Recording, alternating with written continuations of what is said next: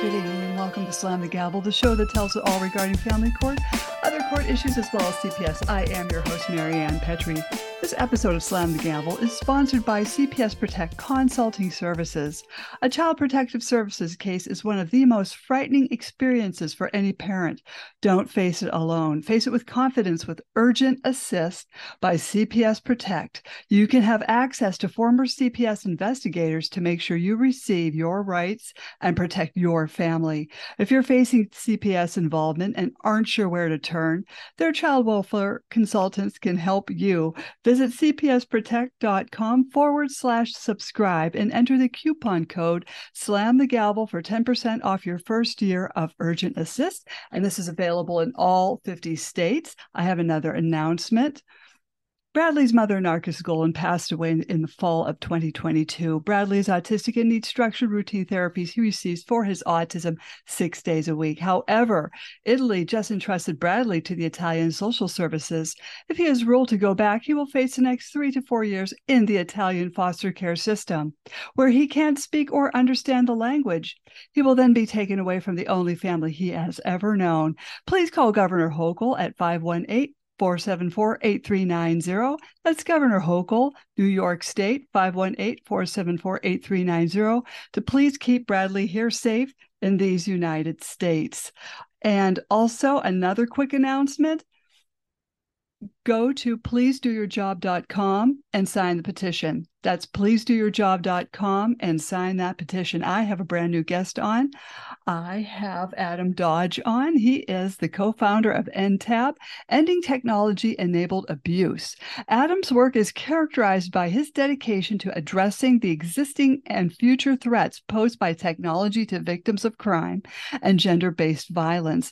He has written extensively on technology-enabled abuse, non-consensual pornography, co-authored a domestic violence advisory on the emerging threat of deep fakes, and created the first resource guide for victims of non-consensual deep fake pornography.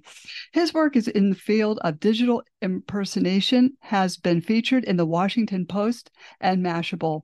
Adam spends a great deal of his time delivering innovative technology-enabled abuse trainings to victim-serving organizations and government agencies around the world.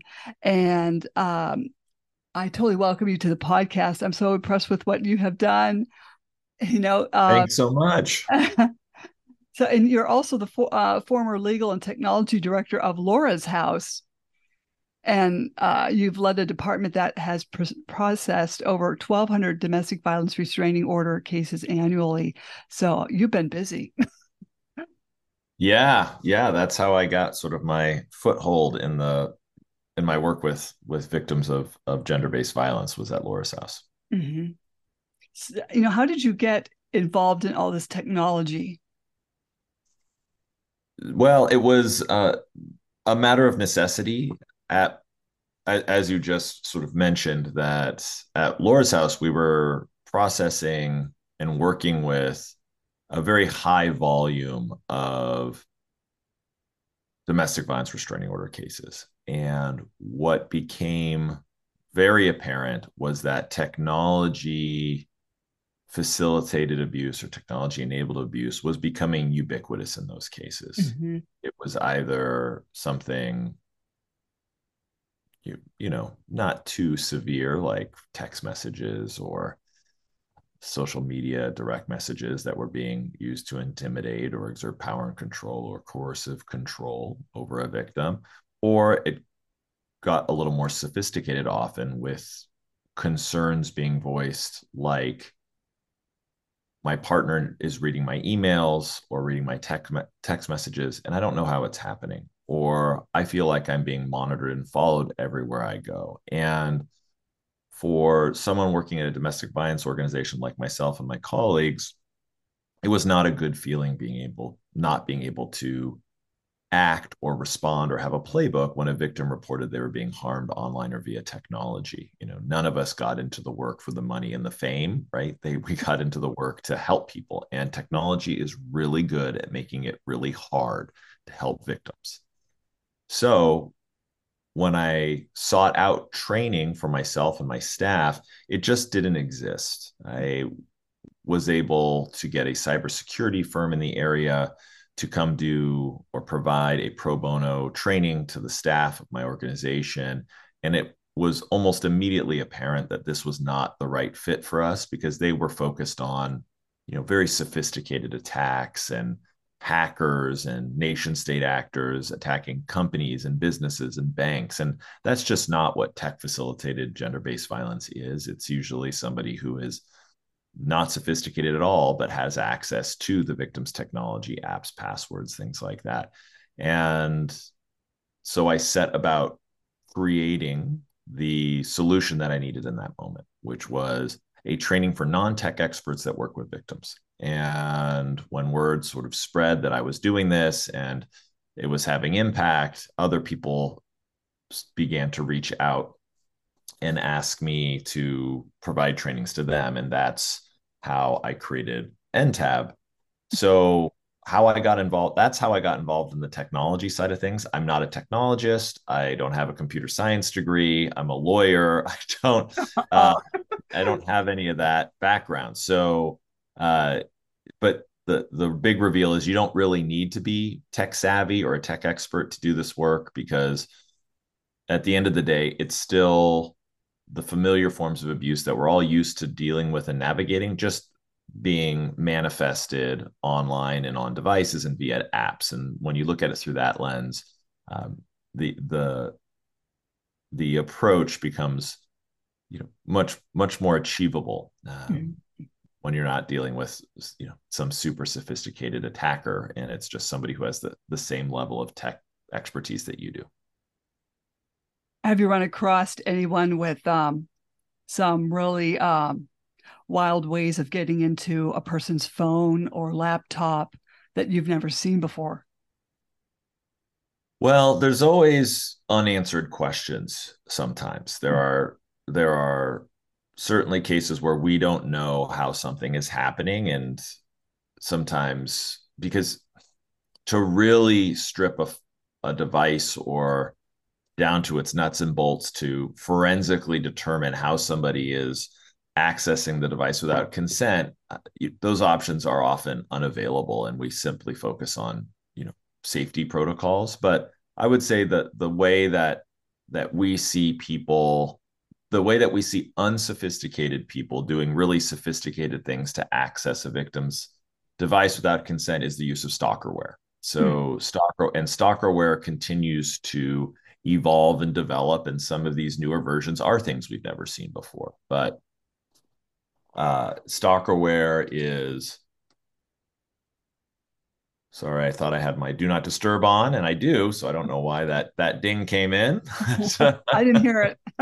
Oh, you didn't hear it? Okay, No. good. So stalkerware is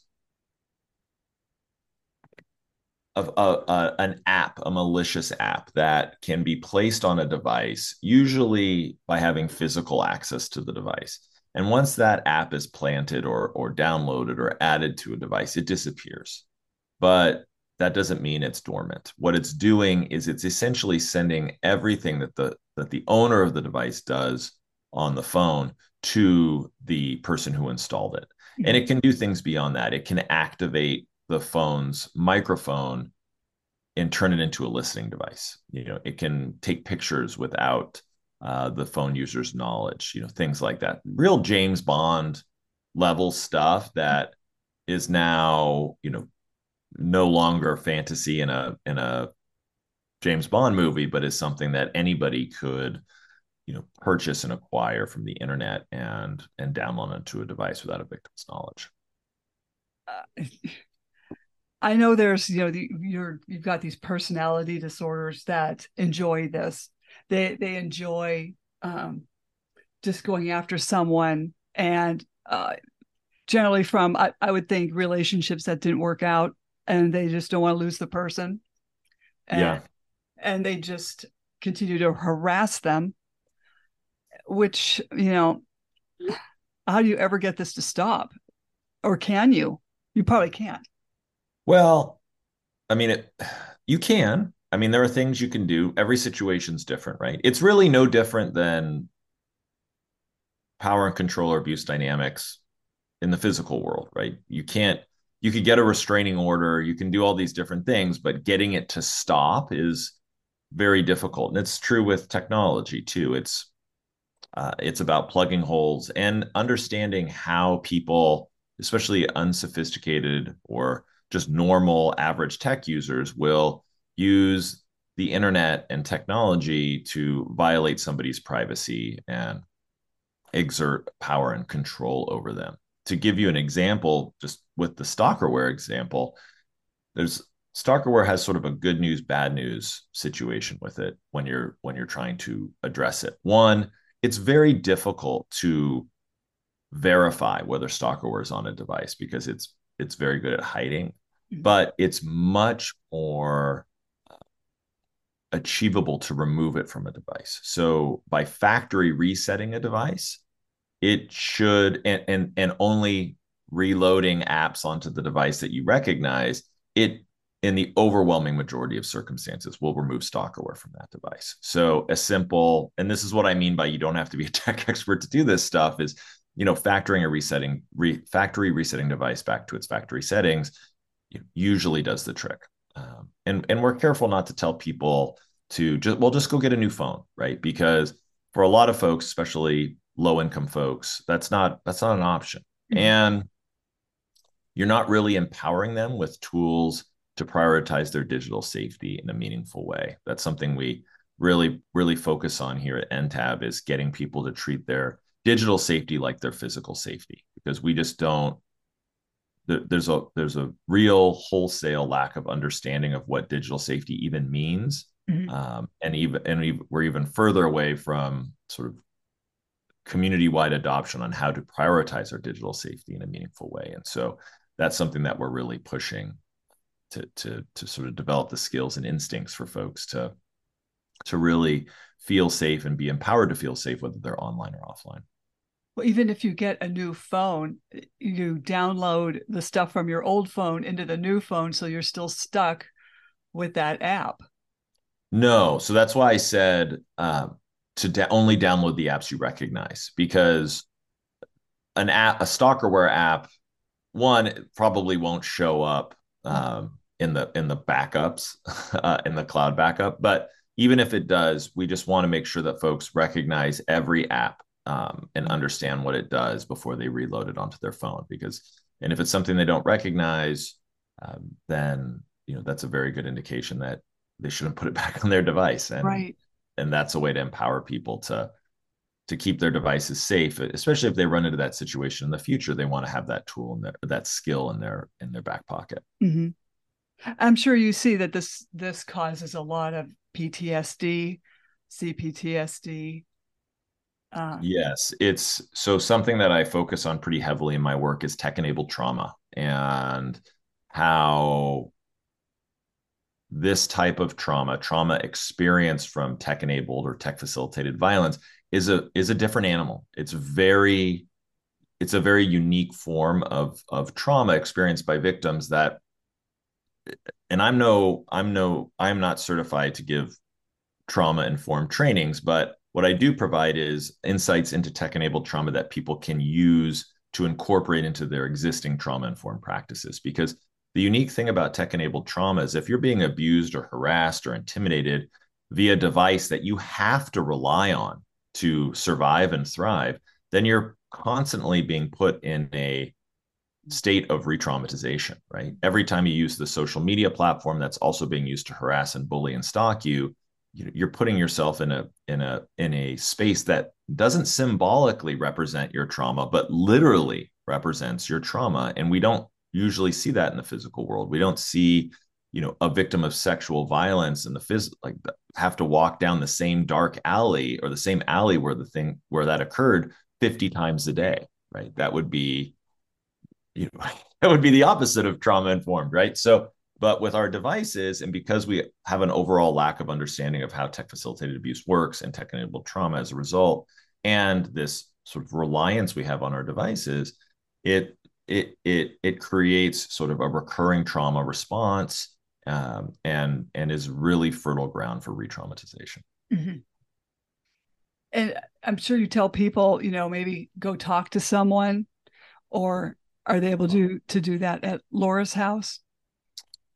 Well, I'm not at Laura's house anymore. They don't have a technology director there anymore. But the answer is yes. I would argue that any community-based or victim-serving organization is a resource for victims of tech-facilitated abuse because whether the abuse is happening online or offline, it's still abuse. And if that organization has mental health services or counselors or therapists there, or just people who need support like advocacy or case management, then absolutely yes. You don't have to be able to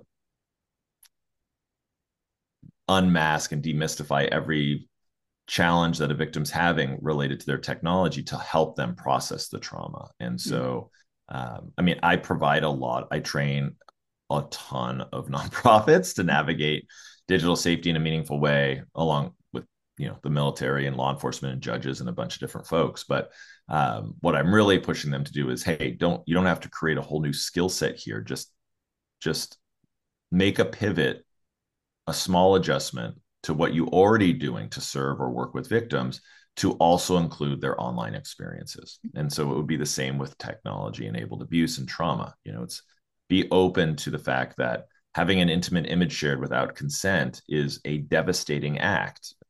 Being sent an unwanted nude image is cyber flashing, which is sexual violence. Really legitimize these forms of abuse as being as serious as any other form of abuse, and as a result, as serious as any other form of trauma. And when we start from that place, we can really help survivors, regardless of whether we feel comfortable navigating or answering questions about technology. Because at the end of the day, tech facilitated violence is much less about the tech and much more about the violence. Definitely. Tell me about the judges. What do you talk to them about? Oh my gosh. Yeah, I've trained thousands of judges in just a couple of years, actually, because they're very interested in. So I talk to judges about a variety of different things. One aspect is about an emerging issues with related to technology and abuse and the impact on evidence. So we're living in an age now where anybody can fabricate videos, edit, modify videos, insert people into videos, clone voices, create fake images with using an app or a website and just simply clicking a button. So it's very easy. So what I often will talk to judges about on that front is really demystifying or explaining what the landscape looks like when it comes to manipulating photos, videos, audio, things like that. And then helping them think through ways, whether it's, authentication or laying foundation of these things. We're used to believing we're seeing is believing, hearing is believing. That's sort of been an old standard, right? That's no longer the case. And so if somebody tries to enter into evidence, a video or a voicemail that purports to support their arguments, we need to look deeper because it's too easy to fabricate that now. So if somebody is saying, look, here's this voicemail I got from the party to be restrained in a restraining order case, and it's them threatening me and threatening to harm our children and all these different things. If I'm that judge and I have an awareness that it's very easy to impersonate people's and clone their, I mean, Apple is coming out with a new operating system in the fall that's going to have a clone your voice feature. So it's literally going to clone your voice, and if people, and will allow text messages to be listened to in your voice, that and things like that. So our voices are low hanging fruit these days. And so, but if a judge is unaware that this technology exists, then they may allow that evidence to come in over the objections of other people saying, well, that's not me. I never left that voicemail, which they hear all the time, right? I didn't do that. That wasn't me. Denial. But we need to pair that with an understanding that actually that's a legitimate concern, and we need to look at phone records to see when was the voicemail left. Does the length of the voicemail match the phone records, right? Like, show me on your phone what, is the voicemail being introduced as a separate audio file, or is it directly from the person's phone?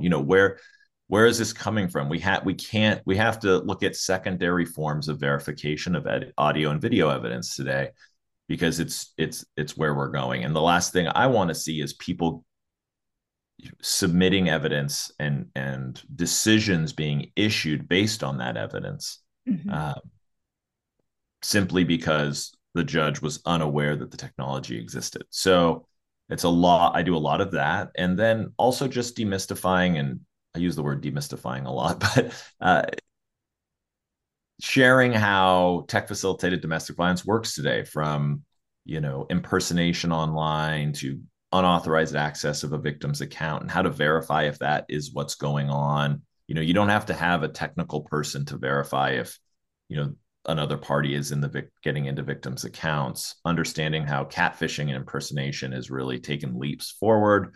Non-consensual tracking, how people are tracked without their knowledge or consent, and how judges or lawyers or advocates or law enforcement or military personnel or folks that work in higher education can actually have agency in those moments and verify with confidence and understand with confidence whether or not what is being alleged is true. And so those are the ways that I approach those trainings with judges, so judges can feel more comfortable talking about those things, so judges can know, okay, what's being said right now, I know from this training, is something that is happening and is not as far-fetched as I otherwise would have believed. Mm-hmm. And I know what kind of questions to ask, or probing questions to ask, to learn whether or not what they're alleging, those allegations hold water or not.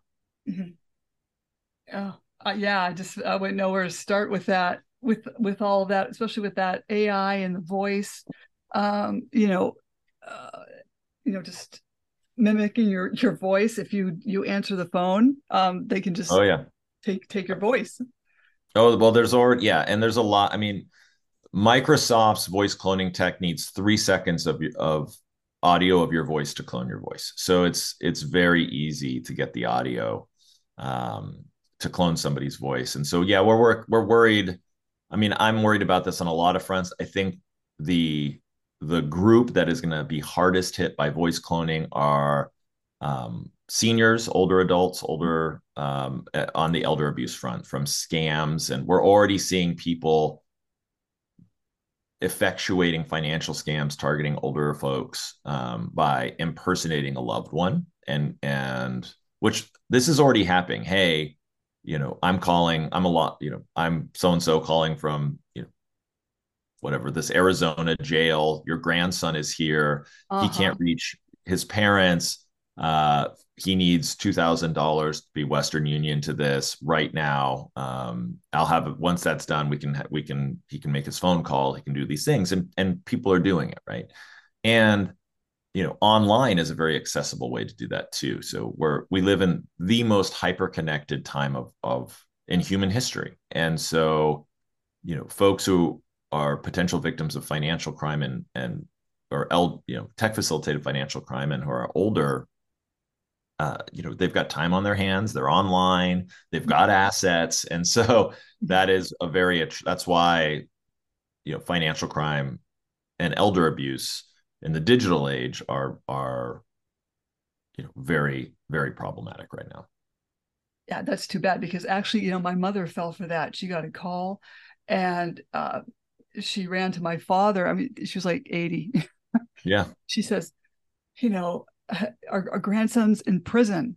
And my father's like, what? Yeah. And he took the phone and said, who is this? And they hung up. Yeah. Yeah. I mean, I'm not making that and usually when I would say 50% of the time I tell talk about tech facilitated elder abuse, somebody says, oh yeah, my parent or a parent of a friend had this happen to them. And so it's just going to get worse. And I want to be very clear. I'm not a doom and gloom person. I'm not I don't lead with fear and try to scare people into doing things. I just want to raise awareness about these issues because at the end of the day, awareness is really critical with this emerging technology stuff because that can prevent a lot of this from happening.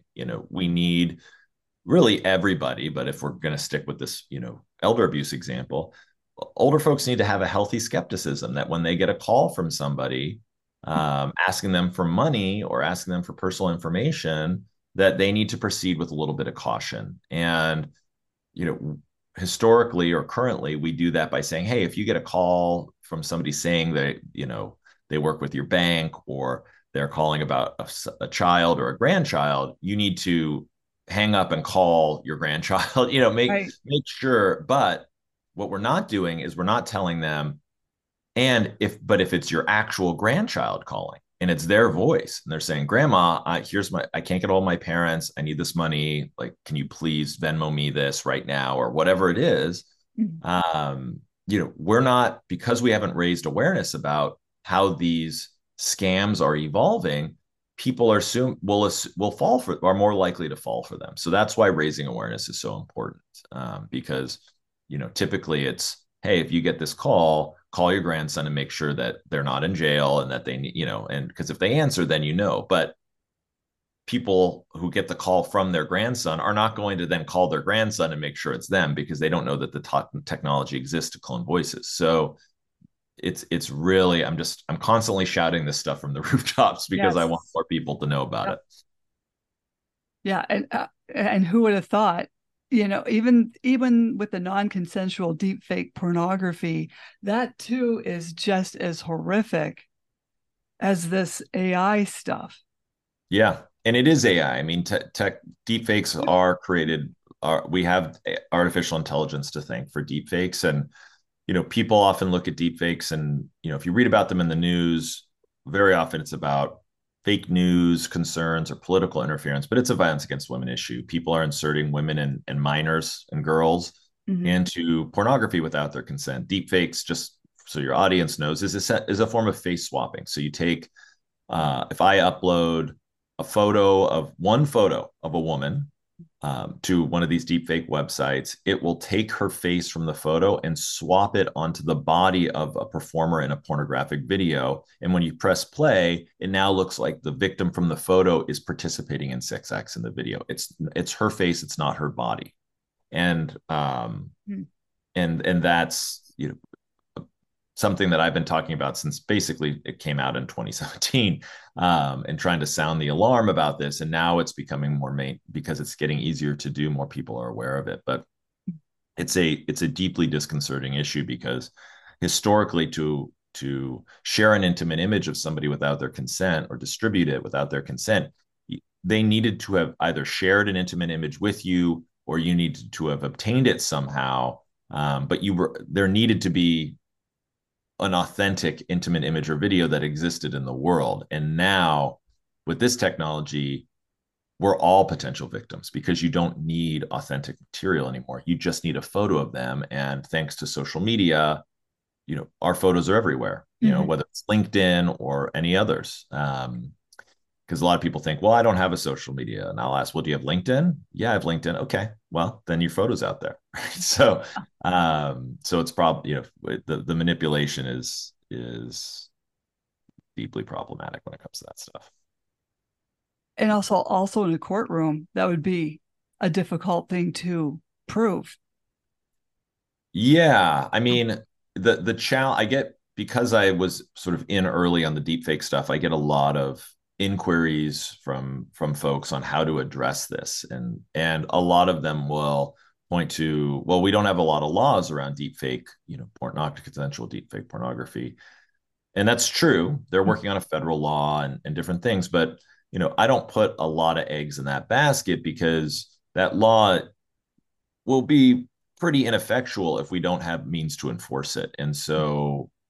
And this is kind of true with a lot of tech facilitated abuse and tech facilitated crime and this is not, and in no way am I dunking on or slamming law enforcement or judicial institutions. They are just undertrained, understaffed, and under resourced to Mhm. properly address all the tech facilitated and cybercrime cases that come through their door. Like they're just not. So finding out who created and distributed deepfake pornography anonymously online is very difficult. And even if you have the laws to enforce it. And I would say my take on it's great to have those laws, but I'm not a huge fan of creating new laws around technology facilitated abuse, which might sound like counter to my whole mission statement. But what I'm really trying to get folks to look at through is not look at this as a tech issue, but look at it as it's a stalking issue, it's a harassment issue, it's whatever,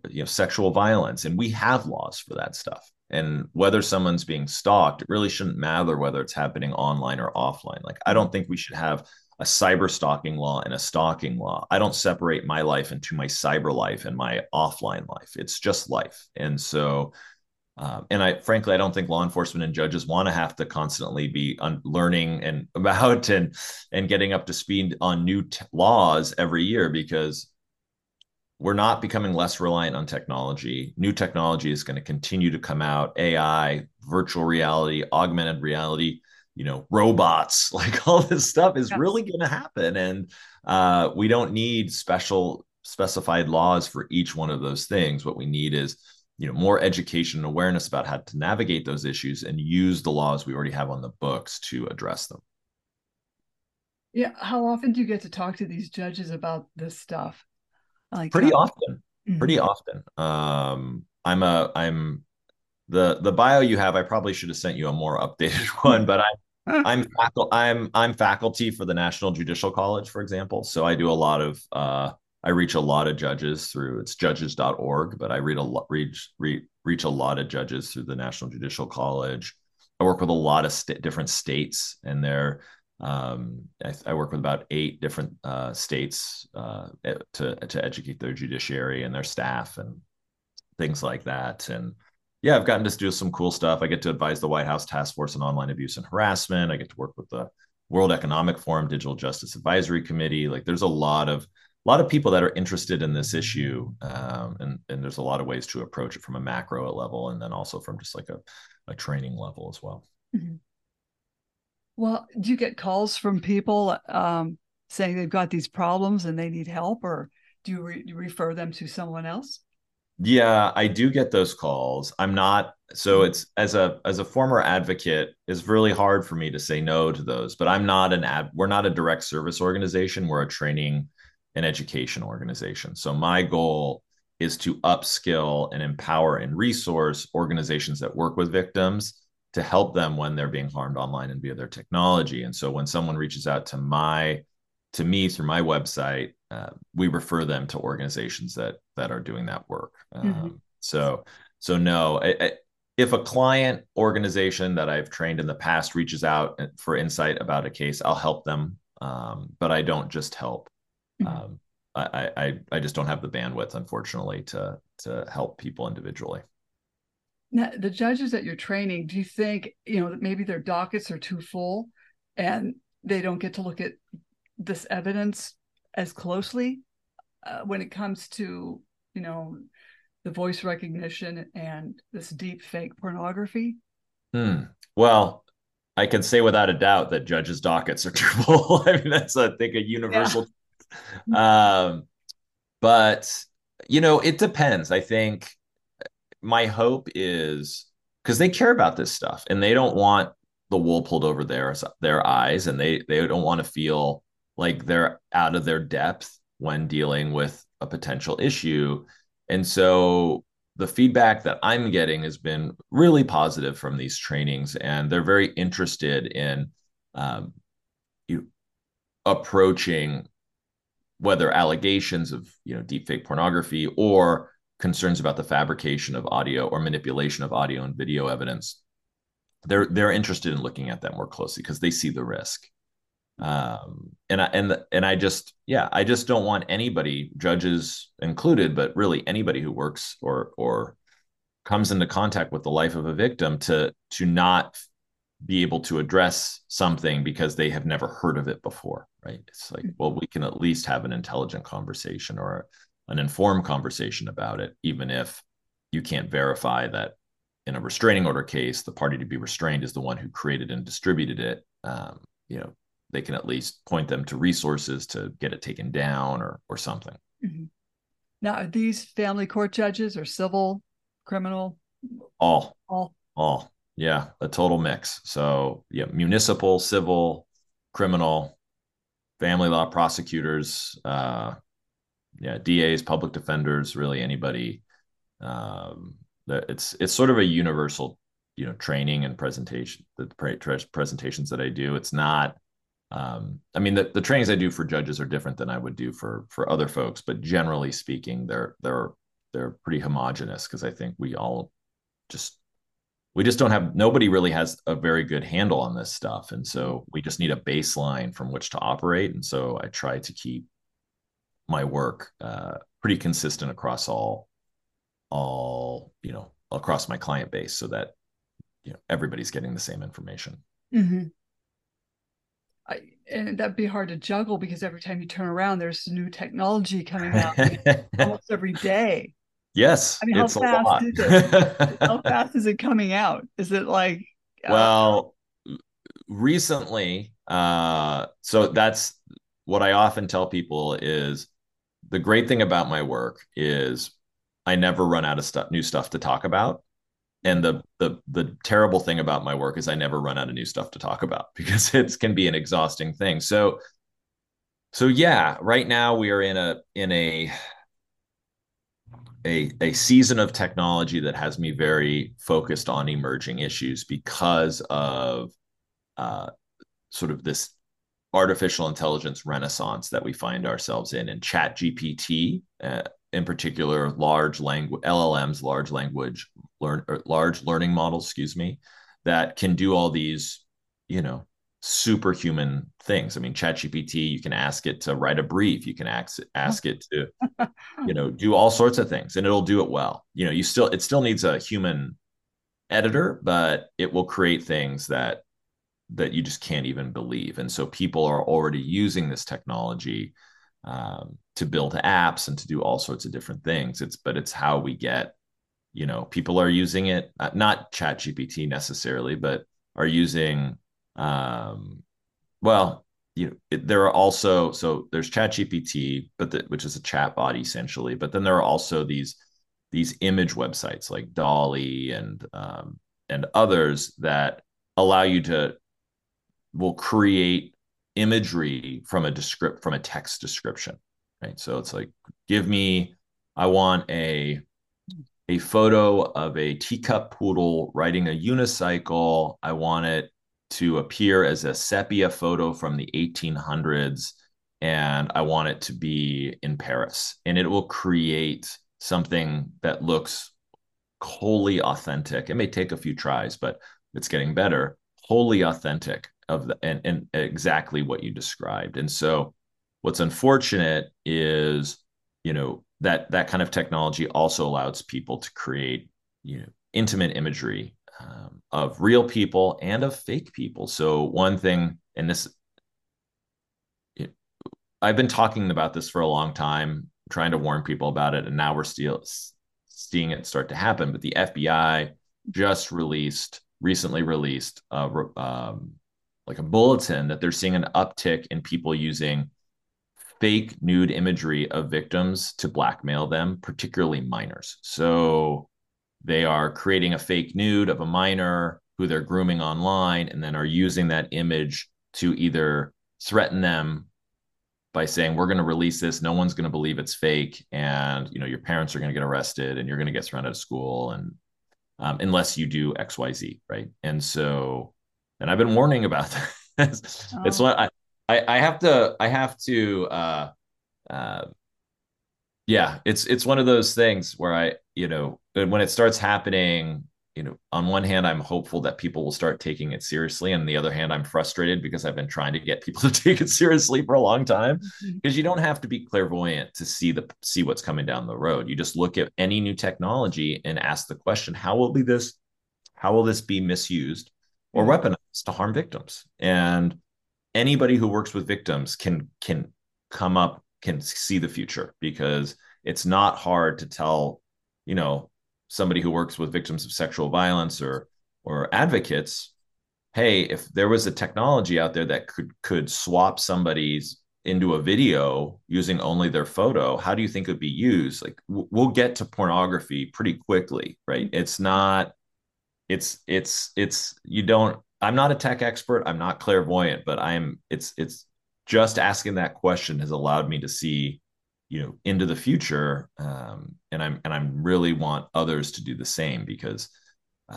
we're just being inundated with new technologies. I mean, there's a new app out that will create a virtual version of, it's a dating app that'll create a virtual version of yourself. Mhm.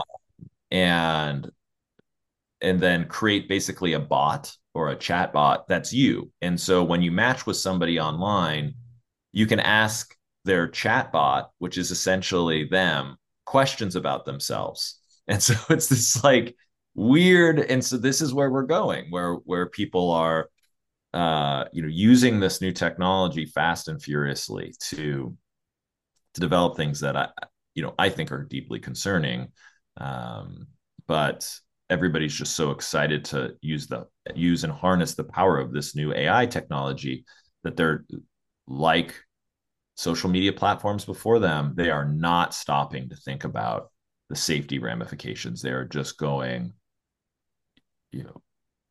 pedal to the metal, Mhm. trying to get some technology to market, to get funding, and they're not thinking about how it could be misused. I mean, this company that came out with the app that I was just describing, they're like a 4 or 5 person team creating this company. So if somebody reports abuse, they don't have the infrastructure, the trust and safety infrastructure to prevent or navigate or respond to people using that to harm others. And that's, Mhm. needs to become industry standard, in my opinion. But Mhm. Accountability. accountability is unfortunately absent from a lot of these platforms because Mhm. they have immunity in the eyes of the law because of Section 230 of the Communications Decency Act. They are not liable for what people do with their technology or post on their platforms or things like that. And so they can just say, look, we didn't create that nude image of you. Like somebody used our technology to create a nude image of you. Mhm. And the argument to say, well, you should have had infrastructure in place to prevent people from creating it, but you can't sue them based on that. So and a lot of people are trying to use the courts to effect change, but the reality is we need a legislative solution or an amendment to Section 230 rather than the courts are consistently passing on doing that. They think it's the legislature's job. Has anyone, I'm sure someone's come forward to the legislator to do something about this. Oh yeah, I mean it's a there's bipartisan support to different reasons, but Yeah. there's bipartisan support to modify Section 230 and erode some of the immunity that these tech platforms enjoy. But how long will that take for that to go in effect to do something about this, do you think? Your it If I could forecast how a divided Congress Yeah. would get to some kind of unified decision on and get a law passed, then Yeah. I would be working in as a political influencer. But no, I have no idea. Hopefully, I think if something gets passed, I think it'll get instituted relatively quickly because I think people recognize how quickly technology moves and they want to put some guardrails in place sooner rather than later.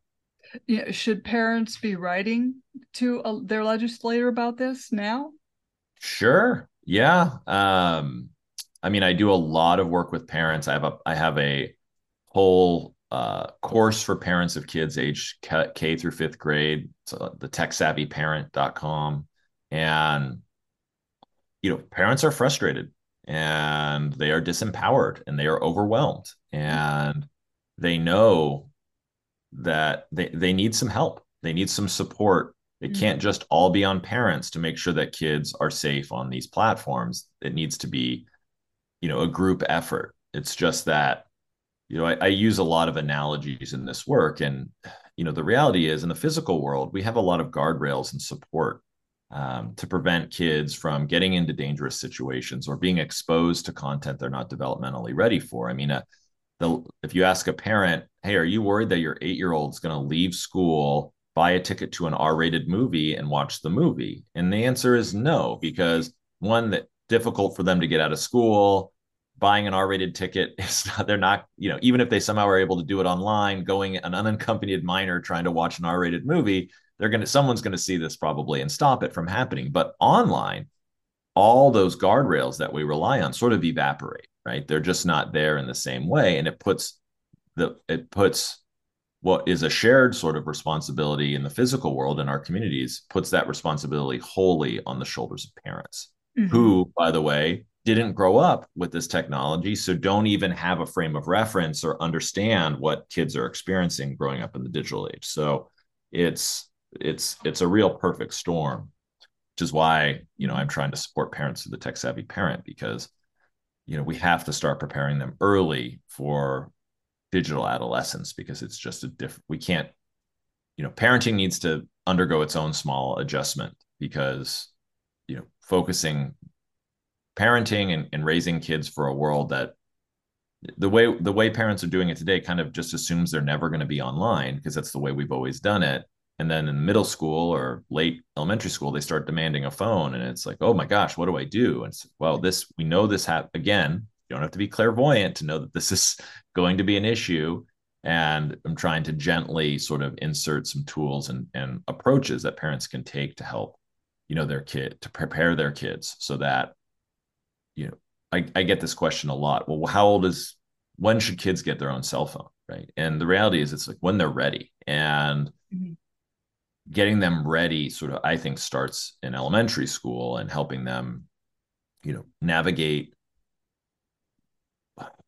how to identify and basically how to have some consistency with how they behave online or offline, because kids will do and say things online that they would never do in the physical world. They'll take risks online that they don't take in the physical world, and that's unsafe. And so, but they're growing up online without a lot of guidance or supervision from their parents or from the platforms. And so and that's what we get. And it doesn't have to be that way, but parents need some support. So I think platforms need to do their part, and, parents need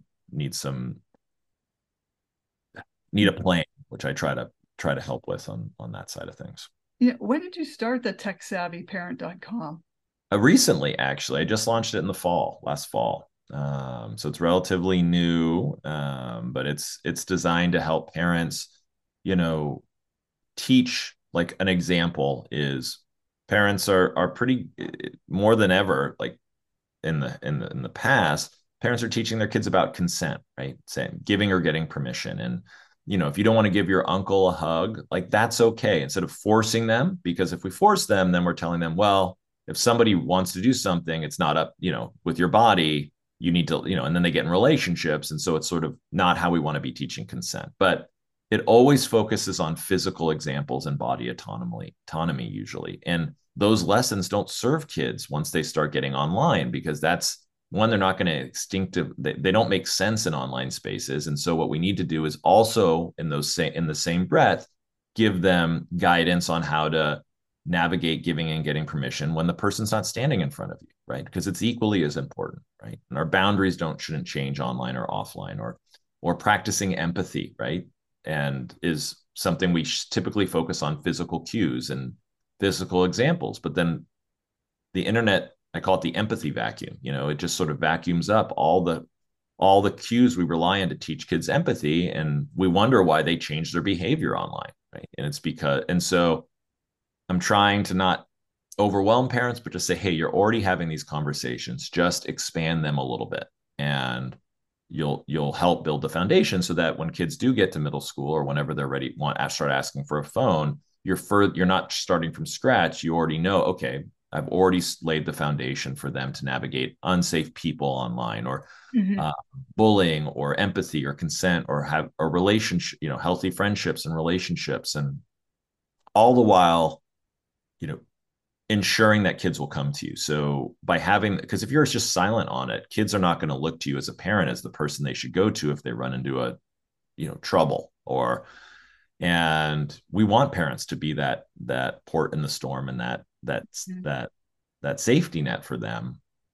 And by starting early and talking to them about online and offline life, or just, or even if they're just in first grade, you can just talk about consent in ways that don't involve somebody being in the room. Like, oh, if somebody gets up and leaves to go to the bathroom, is it okay to eat the food on their plate? It's like, well, no, and it's just, it gets them thinking about permission when the person's not in front of them, so that they can rely on those lessons, in online spaces as they get older. Yeah, that's just so much for parents. I know, I know. Oh, So that's why I always say small adjustments. It's not like now you have to start doing all these different things. It's like, no, yeah. no, no. It's all the same stuff we're already doing as parents. We just need to make some small adjustments. And because parents spend a lot of time online, they can have those conversations, because we're all on our phones every day, all day, and we're online, and we know what these things are. So And we're also using our phones as laptops. yeah, yeah. I mean, it's for everything, right? Where the idea is for us to use our devices and our accounts for all things. I mean, Google and Apple, for example, they just don't want to be your email, right? Google doesn't want to be email. They want you to use it to surf the internet. They want you to use it to manage your passwords and to get directions and to do all these things, right? They want it to be sort of your one-stop shop. So I think people are more tech savvy than they give themselves credit for. Mm-hmm. And then that includes parents. Mm-hmm. But when you said, some of these apps, they can write your brief for you. Mm-hmm. Boy, that would have been handy in 2016. Uh, Yeah, you got to be careful though. So when I said you need a human, I can't believe I say this now, but yeah, you need a human to be involved in the brief writing process, yeah. because there was a case out in New York where plaintiff's counsel was representing a victim who was suing American Airlines because he said he got his leg injured from an errant food cart or drink cart, and he submitted a motion and quoted a bunch of cases, or cited a bunch of cases, and the counsel for American Airlines said, Judge, we can't find any of these cases. Mm-hmm. So the judge had his staff attorney try to find them, and he couldn't find them either. And when they asked plaintiff's counsel what's going on here, he said that he came clean and said that he had Chat GPT do all his research and help him write the brief, and he didn't check its work. And they looked like authentic sites with quotes and citation number, everything. And it had hallucinated these cases to support his arguments. And so you got to be, it's not, the technology is not there yet, but there's, people are coming out with tools for lawyers for doc review, like find every mention of this, find anything that will suit this argument, find anytime they try to, and it's helpful for finding those needles in a haystack. It's like, oh yeah, this one line email Mm-hmm. sent 3 years ago is an admission, right? So it's just, but you don't want to totally rely on the technology because they may miss something. Well, and yet you have to double check the work.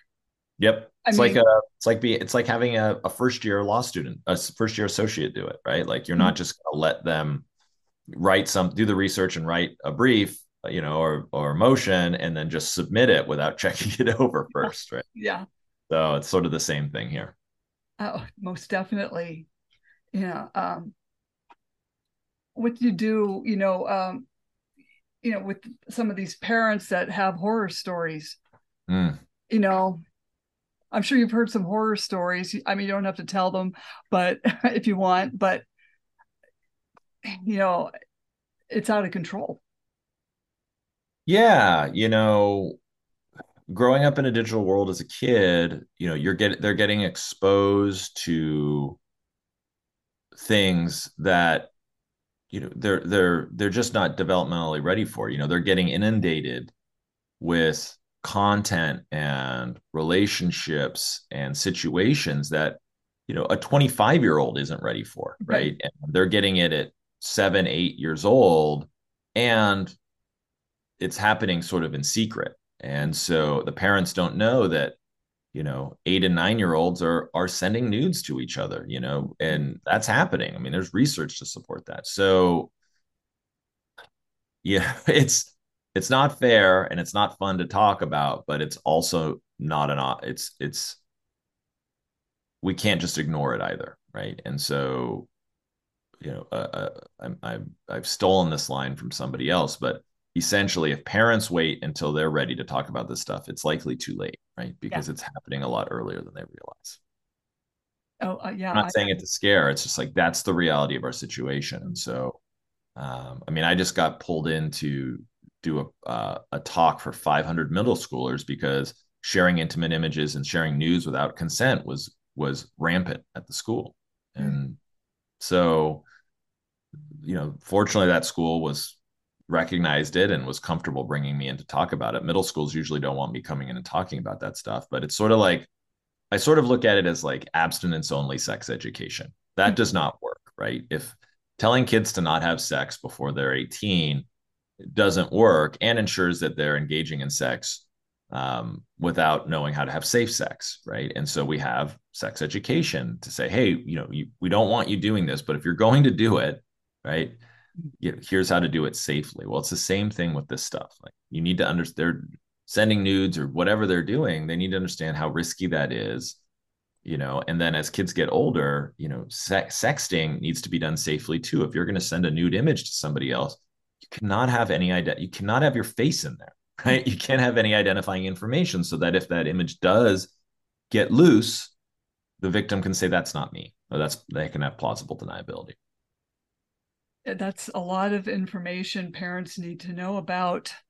Yeah, yeah, and I'm a parent, like I get that it's not a fun conversation to have. It's just, we live in this world now as a consequence of having all this amazing technology is, put another way, the internet was not built for kids, No. shouldn't be growing up there unsupervised, right?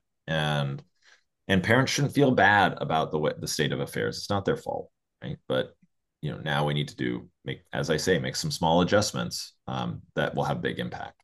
Mm-hmm. Well, I even got a text from one of my son's friends in high school, and it was pretty graphic and vile. And Yeah, I'm like, he wouldn't send this to me. He's got the wrong person. So I yeah, texted back, I don't think your mother would like you talking to any woman or yeah, girl like this. yeah, Then he realized he made a mistake and he was apologizing up and yeah. down. You know, I But always this is what I mean. right. I They triple say check. things online they would never say in the physical world, Right. right? It's like Lord of the Flies, right? And so, and then when you inject some consequence or accountability, I don't think your mom would like this.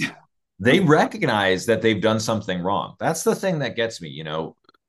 If you never, if a trusted adult or a parent never gets involved in this online behavior, then it just runs rampant. But as soon as somebody says, "Hey, like I don't think you want this getting public," or your parent finding out, they're like, "No, no, no, yeah, you're right, you're right, you're right." It's like, okay, so you're doing something wrong, which is true for all kids. Like they make mistakes, they do stuff, but we have infrastructure in place to help guide them to become healthy, productive adults and not, say or these off, say these things. And, in that moment, like I would say, well, would you say that to somebody's face? And the answer is probably no, but that's not just because you shouldn't say things like that online just because you can, right? If you wouldn't say it in the physical world, don't say it online, right? And these are the kinds of things I'm constantly echoing to kids. Yeah, I'm glad you are.